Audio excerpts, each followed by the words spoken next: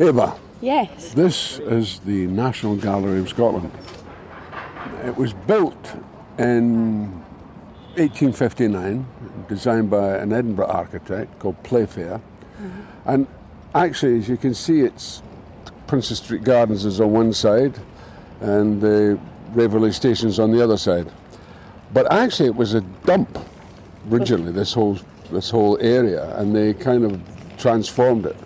Stevenson used to walk around here, Robert Louis Stevenson, because he was a native of Edinburgh, and he'd walk around and he was, he could see up there when they knocked down buildings on the high street. He'd look down and he'd look at this and say, oh my God, he was horrified at what was going on. But this whole Grecian style with the pillars and everything, it's what I think it's a beautiful building, and its companion buildings are equally beautiful. Apparently they're different Greek styles, but they're both Greek. And when did you first come here? I first came here in I was 17. When was that? 17. That was 1963. It was incredible. And just the whole ambience, the way the building is put together, the design of the building, the paintings being so immediate, which is, I love it. Have you been here before? I've never been here before. This is your first time? This is my first time here, yeah. Wow. And I've spent a fair amount of time in Edinburgh. I did the Fringe a couple of times and things, and I've walked past and I've thought I should go in there, but just haven't got to it yet. No. Well, it'll be lovely to be shown around by you. Well, thank you. Yeah. It's a while since I've been here, but yeah. So let's go, let's get in. Walk up the steps. Here we are. Here we go. Hello, Jill. Hello, welcome to the Scottish National Gallery. You. And Jill, this is Eva. Hi Eva. We've got our National Art Passes. Great, with the National Art Passes you get 50% off our paid for exhibitions. That's excellent. We're just through that door and I hope you enjoy your visit. Thank you. Hi, I'm the actor Brian Cox, and I'm here at the Scottish National Gallery in Edinburgh with fellow actor Eva Hickey. And this is Meet Me at the Museum. So here we are in the cafe. Yeah. Which is a very good place to start. This is probably my favourite museum or gallery in the world. Actually, the three of them, this and the Modern Art Gallery. Because I think Scottish art is... I don't know, there's something about Scottish art which I've only really put together in the last years. Is it's very adventurous. It took things on. The colourists, Peploe, Cattle, Leslie Hunter. There was the Glasgow Boys, who were a whole group of painters, and then there were these odd, wonderful characters like Joan Erdley, who's to me one of my favourite painters of all time. Did you become interested in that when you first visited here, or is that a recent kind of... No, it's sort of accumulative, really, Eva. I mean, it was very early on. I mean, I came here when I was 17. And ostensibly I came for the drama conference, which was happening in the McEwan Hall. Was that through Dundee Rep, or was that... I had just finished in Dundee. I was on my way to Lambda, funny enough, as a student. I was on my way there, and it was the festival. And there was this big drama festival where all kinds of extraordinary people were appearing. UNESCO was there, and... Nice. So I came here, but then this exhibition was on here. I had Time to Kill. And it was the Modigliani, who was an Italian painter who lived in France, who died rather early, and a Jewish painter called Chaim Soutine, and they were both being exhibited. And I came in, and I was blown away by the place. I just thought, wow, this is an incredible place. I mean, the exhibition was phenomenal, absolutely phenomenal, and I completely loved it. And then I started to get interested in art. And I did start to paint at one point. My ex-wife said, I don't think you should pursue that. Oh. So I didn't.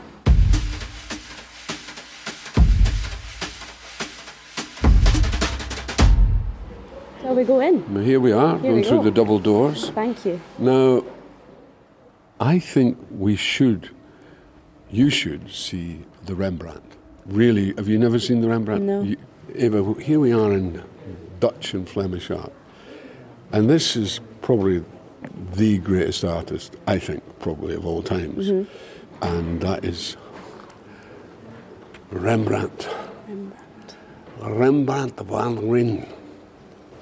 Just take a good look at that. It's so dark, but you can still see so much. I know. Very drawn to his nose. Yes. Yeah. Yeah. Well, he wasn't exactly the most beautiful person in the world, but what a face. And to be able to paint your own face Yeah. like that, I mean, that's incredible. And of course, there's a whole series of portraits of him from young to old. And this is luckily we've got this, which is, I think, an absolute gem of a painting. Yeah. I mean, it's breathtaking. Just the detail of the head and the look in the eyes, the way Very honest. it's very honest, yeah. Yeah. But it's also so alive, it's so real. It is, definitely. I mean, you're right, the light, there's not a lot of light because it's so dark, but the light comes from there. Yeah. And that's where you go. Exactly. I don't know how he did that. Well, he's a genius. Yeah. I mean, that's the thing about him. He's a genius. And you see, I think it's about being. Mm-hmm. And I think that's what he understands. He just is. Yeah. So there's a sort of immediacy about it. And it's about what I think we should be doing in acting. Yeah, there's no mask about that. In acting, we become what that is. Yeah. And we just be it. Mm-hmm. A great director once said that to me. He would give me this note. He said, "Brian, don't just do something, stand there." And I went, oh. It was like a revelation. That's what he does. He just is. He's there. Yeah. There's no effort in it. It's just, the only thing is in the creation of the paint. And when you look at it more, it actually takes you in. You begin to see the shape of it. Yeah, the more you look, the more you do see. Yeah. And I guess, that's kind of a question I have for you. How much of looking at art do you then take into to acting or to... I think, well, I was asked that question the other day by the people who were organising this. Oh, really? And I was thinking, I don't know. And then I thought about it. Of course, all the time. Yeah. I mean, that's why I go to galleries. Yeah. I mean, it's automatic because it's a moment in time. It's a suspension of something. And so when you're suspended, you take it in. And this is a great example. Yeah. The humanity of it. Yeah, exactly. And that's what we do. Yeah. That's our job as well. And so in a way, we do it automatically. We don't even think about it. So, Brian, we both did a Scenes for Survival with National Theatre Indeed. Scotland last summer in 2020, right after the first lockdown. And I filmed mine in my bathroom in Dundee, and you filmed yours in the US, right? I filmed mine in my cabin, upstate New York. Scenes for Survival is a National Theatre Scotland project which came about in 2020 in response to the COVID pandemic. 55 digital pieces of theatre were recorded that summer in the homes of Scottish actors in the UK and abroad. Myself and Brian were two of those actors. All of the films are available on the National Theatre of Scotland website. I miss the pub. Pubs plural. All pubs. Pubs many and various. I'd even risk the ones I wouldn't normally visit. As an ex-cop, there are places you know to avoid. People with... So I did this film, and it was about Rebus, a famous Edinburgh detective written by Ian Rankin, and it was Ian Rankin's script. And he'd never done that. He was fascinated because it's direct to camera, and it was the first time he'd ever conceived of such a thing. And he was surprised and shocked at it. So I do that, and it's Rebus who's in retirement now, and he's being looked after. And it's COVID, and he's got his old assistant coming to bring him food and stuff like that. And he's a wee bit helpless. It's quite nice. It's a nice story. I feel like it. You can Zoom people, she says. What people? Huh? The people I like are like me. And people like me can't get their heads round Zoom and all the rest. And I did Tiger Is Out, which was a piece written by Ollie Emanuel and directed by Lou Kemp. And it was about this 15-year-old girl whose older brother had recently passed away, and so her parents had bought her a pet tiger. As you do. And so she was in the bathroom sort of eating her packet of crisps while the tiger was prowling about outside the door.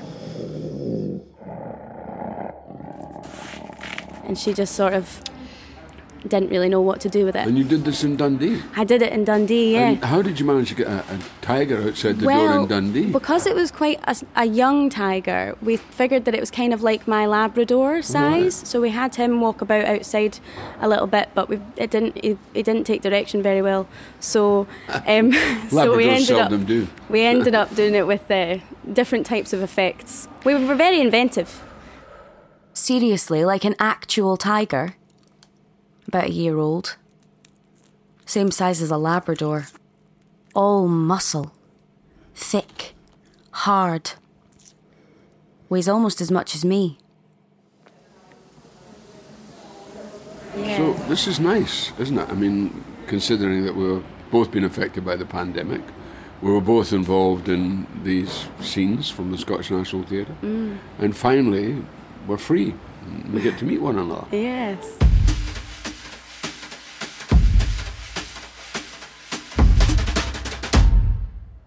Now look at this. This one. The top one. Angelica Kaufman. 1741 to 1807. Angelica Kaufman. And that's her painting. It's ironic that she paints... Oh, he's an emigre Polish count trained as an architect. He designed the King's Theatre in London. Yeah, it is quite a size. Like it's... But he's holding his sort of drawings, and he's like a... Do you know what that's called that he's holding? The little... It's a compass. He was an architect, so that's probably what that is. That's incredible. This is a later painter. I mean, this is not somebody who was of the Renaissance period. I mean, she was in the late 18th century, early 19th century. She died. But it's still amazing. Yeah. And it's interesting that he's looking like kind of right at you as well. Yeah. I kind of get... It's a nice sort of... I don't know, you see the whole of him, I suppose. Yeah. Under the hat. My next project, a live stage play that I've written, is about two artists and their relationship, and they don't really get on very well and probably shouldn't be working together. But it's a real absurdist piece and talks about what it's like to be a female creative, and then also how that's, I guess, made me interested in other artists and the type of work that's out there, performance-wise, contemporary-wise, but also, you know, female painters and how the landscape has evolved. I didn't really realise how much that also can relate to theatre and performance, and how art is similar across the forms, I guess. You see it in our business, how women are treated. All our great actors, for me in this country, are Vanessa Redgrave, Judi Dench, Eileen Atkins. That's the great people. You know, there are a lot of good male actors, but they are formidable, those three for a start. Now I feel one wants to look at the female influence of those artists, of those women, you know. I mean, like, we didn't see Beth Morisset, who was one of the few French female impressionists. She was an amazing artist. So, and there are always these women in that movie, Margaret MacDonald as well, who did the most extraordinary stuff. And of course, my particular favourite is this Joan Early, who sadly died at the age of 42. She had breast cancer, so in the early 60s. But her work is phenomenal, truly phenomenal. I mean, I think she's a truly, truly great artist. And I've only come to her very, very recently, because I didn't know about a lot of that. Well, I suppose it's just an alternative perspective to what we're fed or what we're given a lot of the time. I think, you know, I probably know more in terms of like female directors or female playwrights, or... But it's exactly the same thing. Yeah, it's the same problem. It's exactly the same. And it's also the same vision, too. Yeah. When you get a really great female playwright, or you get, you know, a Sarah Kane or one of those, you know, it's something which is so incredibly positive on it. That's why I'm so proud of Scotland, because there's a lot of that happening here. Yeah, I mean, the theatre is so healthy here. It's always been healthy. But it's even more healthy now because of, you know, people like Cora Bissett, you know, those kind of women, Lou Kemp, you know, these women who are doing this amazing amazing kind of work, you know. And it's kind of interesting to me also how many women were behind a lot of these men, and how, you know, what was that influence as well, I suppose. Well, the Pre-Raphaelites, there were so many women around the Pre-Raphaelites who don't get their just desserts, women of influence, you know. And I think that's what I came here today, just wanting to kind of reignite that thread, which is such now, in the early part of the 21st century, is very important, you know. Yeah. I've definitely become more interested in art over the past few years. My best friend's just about to finish her art degree at Duncan of Jordanstone in Dundee, and since sort of she started, I think it's kind of also coincided with my interest kind of peaking in art. Like, as a child, I never went to galleries or anything like that. And it wasn't until I started travelling as a teenager and went into Raylan and went to different countries and visited different places that I started going to galleries and learning a bit about specific painters or artists and becoming interested in their processes and how that sort of correlates with my creative process. I think it's just kind of grown over time quite naturally. Hello, Christopher. It's so wonderful to have both of you here. Thank you, Christopher. In the Scottish National Gallery on a really busy day as well. It's very busy. Pleasing. Lots of people here. So what's your name and title? What is your rank and serial number? My name is Christopher Baker. I'm the Director of European and Scottish Art and Portraiture for the National Galleries of Scotland, and it's wonderful to have you both here today. I think we've both met in the Portrait Gallery in the past, distant past. I had a portrait once in the Portrait Gallery. I don't know if it's still there. I think it's still there. My sisters kept saying, "You've got brown eyes in the painting. You haven't got brown eyes, you've got blue eyes. You've got blue eyes. But the painting's got you with brown eyes." And I said, it's the style of the painting. It's the style of the painting. Anyway, it's lovely to have you back in the National Galleries as Thank you. That's what It's I'm always trying to great say. to be here. And it's great to have the opportunity to talk with you both about some of our most famous pictures, including the magnificent Monarch of the Glen, which we're standing in front of. I think this is one of those paintings that, when many people think of Scotland, they think of this picture. And, it's emblematic. It is emblematic, exactly. Intriguingly, it has a rather complicated history. It was painted in London, not in Scotland. It was painted by Landseer, who was a Londoner but passionate about Scotland. He came to Scotland many times through the 19th century. And this was painted in about 1850, 1851. And it wasn't intended for Scotland. It was intended, unbelievably, for a dining room in the House of Lords in London. Oh, really? Can you imagine having your venison and then, looking up at that? Having a bit of venison. Exactly. And for various reasons, partly because all the commissions and paintings that were being produced for Parliament then were too expensive. It didn't end up there, and it went into a private collection. And it's been in private collections and corporate collections up until about 5 years ago when we were able to acquire it for You Scotland. only had it for 5 years? Yeah, we've only had it that long.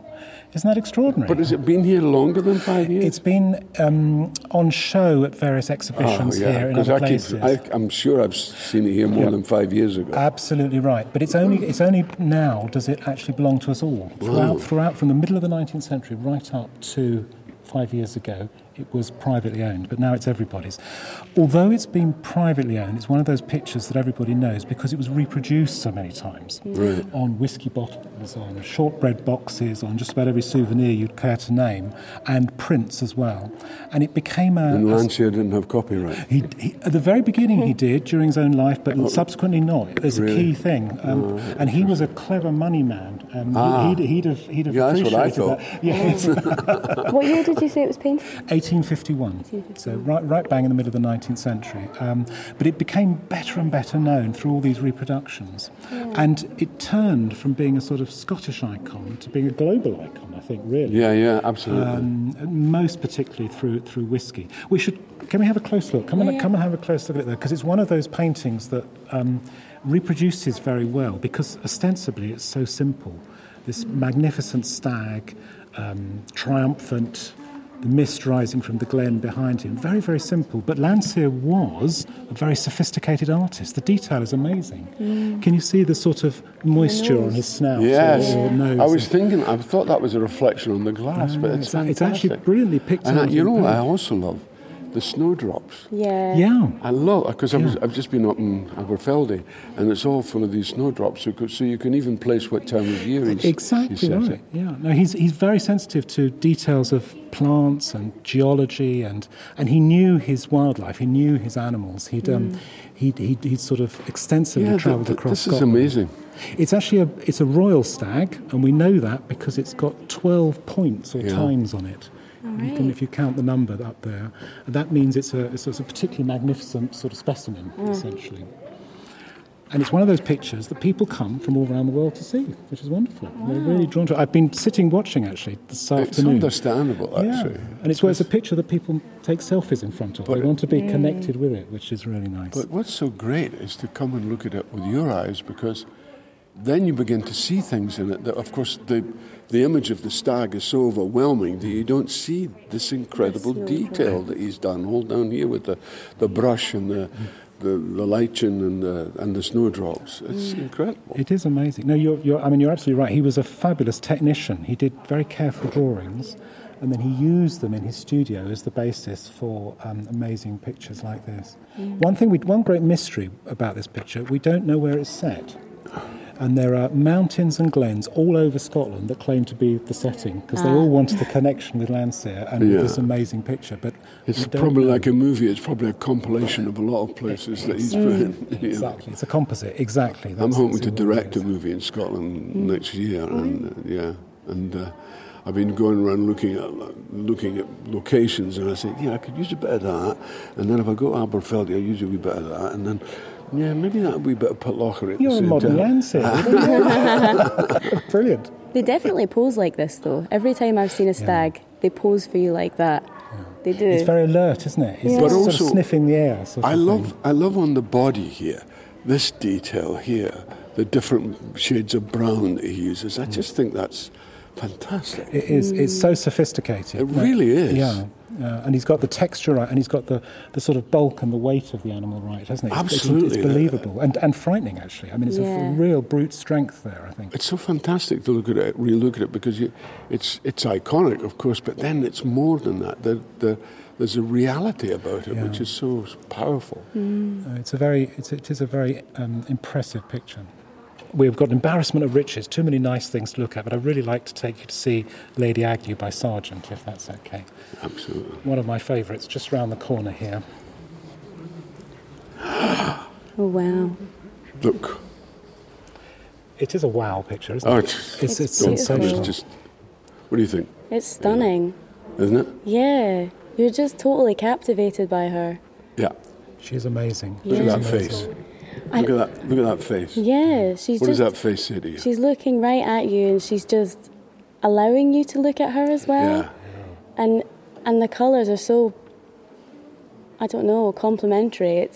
It feels very accurate, the detail in the chair and in the dress. I think that's interesting what you said about the detail in the chair, because the chair is actually quite generally painted. Yeah. It's there, and you get it, but you get it at a distance. But if you look up, it's quite. The thing is, it's all on her. Yes. It's all about her, and everything is moving towards her. Even that wonderful way her arm is over her left arm is over the edge of the chair there.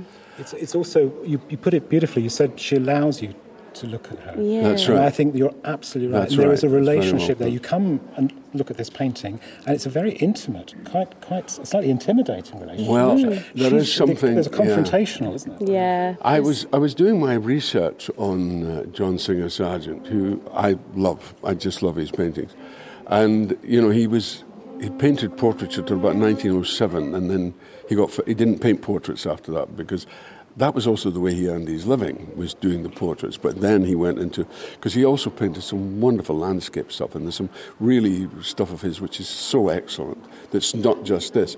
But the great thing about this painting is the story behind it. Yeah. She was married to this man, and they didn't really have, who was much older than her, and they didn't really have a very good relationship. In fact, it was a pretty awful relationship. Everybody was also complaining that they say, she was ill at this point, she wasn't very well, and that's kind of gone down in mythology. Yeah. Singer Sargent was bisexual. There was no question about it. He was very happy in that. He never married. I think she's really she's really seducing him. Yeah. Yes. I think that's what she's doing, and I think he gets seduced. Because the interesting thing is, where she eventually lived, he only lived about 3 doors away. Oh, I see. It is. You're absolutely right. And it's a complicated and rich dialogue between the husband, Noel Agnew, Lady Agnew, and the artist. Yes. And that it's really frustrating because we don't know too much about it. There's a gap in the middle there because her husband paid for the picture, but then backed away. She went and held all these sittings in Sargent's wonderful, elegant studio in London, and the result clearly is the consequence of the chemistry between them. There's no question in my mind that they had a thing. Yeah. They definitely had a thing. I don't think there's any question about it. You look at the way she's looking. Yeah. Look at the way she's so open to him. There are key journeys which are always to do with paintings, like going to Paris for the first time, and going to they had the old Tuileries before they had the Musée d'Orsay. When you went in the Tuileries, all the pictures were just hanging up, and some of them were a bit crooked, like Van Gogh's, the postmaster, the one of the famous. That was on the wall, his painting was a bit like that. It was a bit crooked. So you just thought, this is incredible, this art that was so available, and that's what I liked about this place, because the art is so available to you. It's there. Whereas a lot of museums, it's all about the museum and like the Prado or the Louvre, and they're exhausting, they're tiring. You get knackered. But this place, I've never been knackered in this place. The painting I love most about this, it's my favourite painting. It's a very simple painting. It's a painting of a wee boy he's got a horn on his back, and he's got, I think it's a fishing rod, and he's got these, it's the boots that get me, because the boots are too big for him. It's a painting by Lepage, and he's a cheeky wee boy. What I love about that painting, why it means so much to me, is it's a painting of a wee naff, kind of kid that I grew up with. There's nothing fancy about him. And also, I didn't know it at the time, but he gave rise to the whole Glasgow school, where everything became much more realist-based. Impressionist, but realist. It wasn't anything to do with the highfalutins, There were no priests. Religion. There was no lots Jesus. There were no angels, no Jesuses, no Marys. It was just what it was this wee boy, and it rose because the French did that. The French freed everybody up, and the Scots took it and ran with it. I'm Frances Fowle, and I'm the curator of French art at the National Gallery. Oh, right. Oh, wow. Can I help you? Are you looking for something specific? We are looking for the Lepage painting. Do nothing to do. Pamesh, yes. Nothing doing. Nothing doing. Yes, that's right. Nothing doing. Yeah. Pamesh. Yeah. So it's normally next door. I could show you where it normally hangs. I don't know if that's of interest. But it's not there. It's not there. Oh no! Yeah, I'm sorry. I know it's absolutely your favourite painting. It's actually one of mine. Oh, I love it. Well, I think paintings have to go. They do have to be when you circulate. The paintings. So we revolve the collection, but we lend out a great deal. And you lend a great deal. Yeah. So, but a lot of museums do that, don't they? That's how they keep the things rolling. Exactly. Suddenly you find a painting in Chicago that you saw 5 weeks ago in the Louvre. That's what happens. That's the great thing about it. It's a good community, though. That's what I love about it. The international community is really strong in that way. It's really good. It's kind of we talk about reciprocal lending. So if someone's nice to us, we'll be nice to them. So it's a shame it's not here, but you'll be able to see it this summer in our exhibition, A Taste for Impressionism, which opens on the 30th of July. What's the idea of that exhibition? The exhibition's about collecting really how the French pictures in the National Galleries of Scotland came to Scotland. Oh, right. Yeah. And that must be a big exhibition, isn't it? It's quite a big exhibition, yes. It's got some quite interesting themes. And that'll be here in the summer? It'll be here in the summer, and it'll be right through the summer until mid-November. Right. So that's something to see at the festival. And it has a subtitle, which is French art from Millet to Matisse, or modern French art from Millet to Matisse. And there will be some loans, too, from collections around Scotland and the UK. And it's going to have some quite interesting photographs in it and sort of correspondence and invoices. And there's a section which is on fakes, which is a particular interest of mine. Forgeries. Fakes and forgeries. Because at times the National Galleries, like everyone, were susceptible to this kind of problem in the art market, really. So yes, there's one picture in particular which is focused in the first room. But I'm not going to reveal... No. Which works are fakes. No, well, everybody will just have to come and see it. Yeah. But there is a painting you might be interested in, which it influenced. Pamesh, yes. Okay. So if you could follow me. Oh, Pamesh, yeah. That started the whole movement of painting as well. Yes. Particularly Scottish painters. Oh, absolutely, The Glasgow boys were so influenced by that. They were hugely influenced. And actually, I don't know, do you remember this work? Oh, yes. The James Guthrie. Yeah. Hind's Daughter. This is an excellent example of this painting I'm talking about, this is very much part of it, that wee lassie. Shall I describe Yes, what we're looking at? Please do. So you can see a little girl. It's called a Hind's Daughter. So a Hind was a skilled farm labourer, and basically they were given the land in return for working for the estate. And she's just cutting cabbages, perhaps for their dinner. I mean, it might just be for them. Although I always actually wonder if it really is a cabbage, because you can see it looks like Brussels sprouts here. But so it's influenced by Bastien Lepage because he used this square brush stroke. He had these paintbrushes which had kind of square ends on them. And there's a very distinctive brushstroke which was developed by the Glasgow boys, and it's often referred to as kind of mosaic-like. And the other thing which is very distinctive is the fact that it's got this high horizon line. Because, if you look at a conventional landscape, normally you don't have everything sort of in the vertical and pushed up to the surface like this, or to the horizon. And it means that you get this kind of slightly different viewpoint. Pushes everything up to the surface. It makes it much more like a pattern or, kind of tapestry almost. And that's the effect they were trying to achieve. But I love this little girl. I mean, she's quite... Bastien Lepage's paintings tend to be a bit more sentimental, although... Yeah. Pamesh, actually, he's quite a cheeky. No, he's a cheeky wee boy. That's not sentimental at all. It's not at all, is it? But I suppose it's understandable that it's sentimental because he's trying to start something, isn't he? So you can understand that the sentimental reasons creep in, and other guys take it, and other ladies as well take it and run with it in a slightly different direction. Yeah. And that's a very good example. That's not sentimental.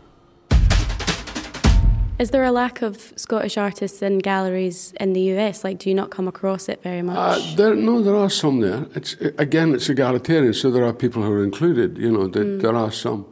But the key thing is to do with our work and how it affects our work. And I think that the Scots have a kind of real purity of vision.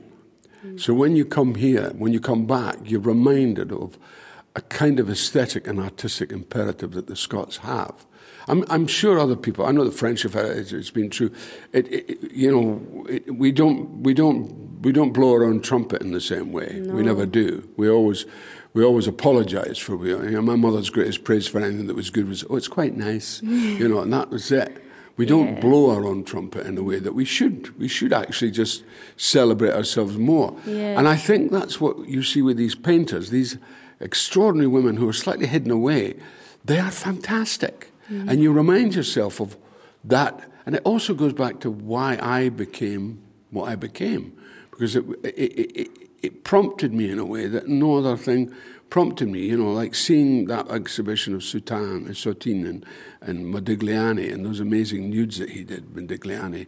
It triggered something that I couldn't necessarily make the connection at the age of 17. But as I get older, I can make the connection more and more and more. Yeah. That I understand where that imperative is and what that imperative means and how we, that's why I've also now become a Scottish nationalist for the same reasons, because I want to free up all of that stuff in a way that hasn't been freed. For centuries, it's never been freed. But it's there. It's so there. When you look at those paintings, when you look at Joan Eardley's work, you go, that's it. That's what it's about. I wanted to look at the John Duncan. You may know John Duncan as an artist, do you? I don't know him well. Because he comes from Dundee. Oh, is he from Dundee? Oh, he's a Dundonian. Yes. So this is it here. It's an amazing painting, isn't it? Wow. And it's You'd never think a Dundonian would have painted that, would you? I know, right? I mean, that's not very Dundonian, is it? It's not very painting? Dundonian. Not at all. I ken him. He's the Dundee lad. Aye. I don't think so. But he is. We're looking at this incredibly complex painting, very beautiful painting. Stunning. Highly decorative. And it shows two angels who are carrying this little girl in a white dress, and she represents St. Bride. She's being carried across the sea, so they're flying through the air, and they're accompanied by seagulls and this seal in the sea below. And in the distance, you can just see Iona. You can just see the church on Iona. So this links it to the idea of the coming of Christianity. But it also has this very strong link to the story of Bride and the coming of light, the idea of the pagan coming of light. And her Saint's Day was, I think it was around about the 1st of February. So it's the moment between the two equinoxes when it just begins to get lighter, you know. Yeah. Right. So you know how you always are really aware of that in the... Yeah. I mean, living in Scotland, you're very aware. Yeah, you're very aware of it. I know. But this is an astonishing painting, particularly painted by Dundonian. I guess the things that seem Dundonian about it are the seagulls and the seal. I suppose you could maybe see them cutting about the River Tay somewhere. It's very also interesting that the angel at the front is very much connected with the St. Bride. The angel, it's almost like a head has been put on afterwards. At the back. Because, at the back. She seems to be oblivious of anything. She's just getting, she's on with her job or whatever it is. Well, there's some kind of relationship going on with the two figures, the St. Bride and the front angel. It's like a level of care from the front angel. Yeah, that's like right. The way she's holding her as well. And the back one is saying, no, let's just get on with it. Let's get her delivered. You see, that's what we do. We make up stories. I think so. Being of our profession, we look at a picture and we immediately start making a story out of it. Yeah. You can't help it. You just do it. But that's what's so great about these paintings, I think, because you can kind of, you get your own response to them. That's really. right. Yeah. That's right. It's tremendous.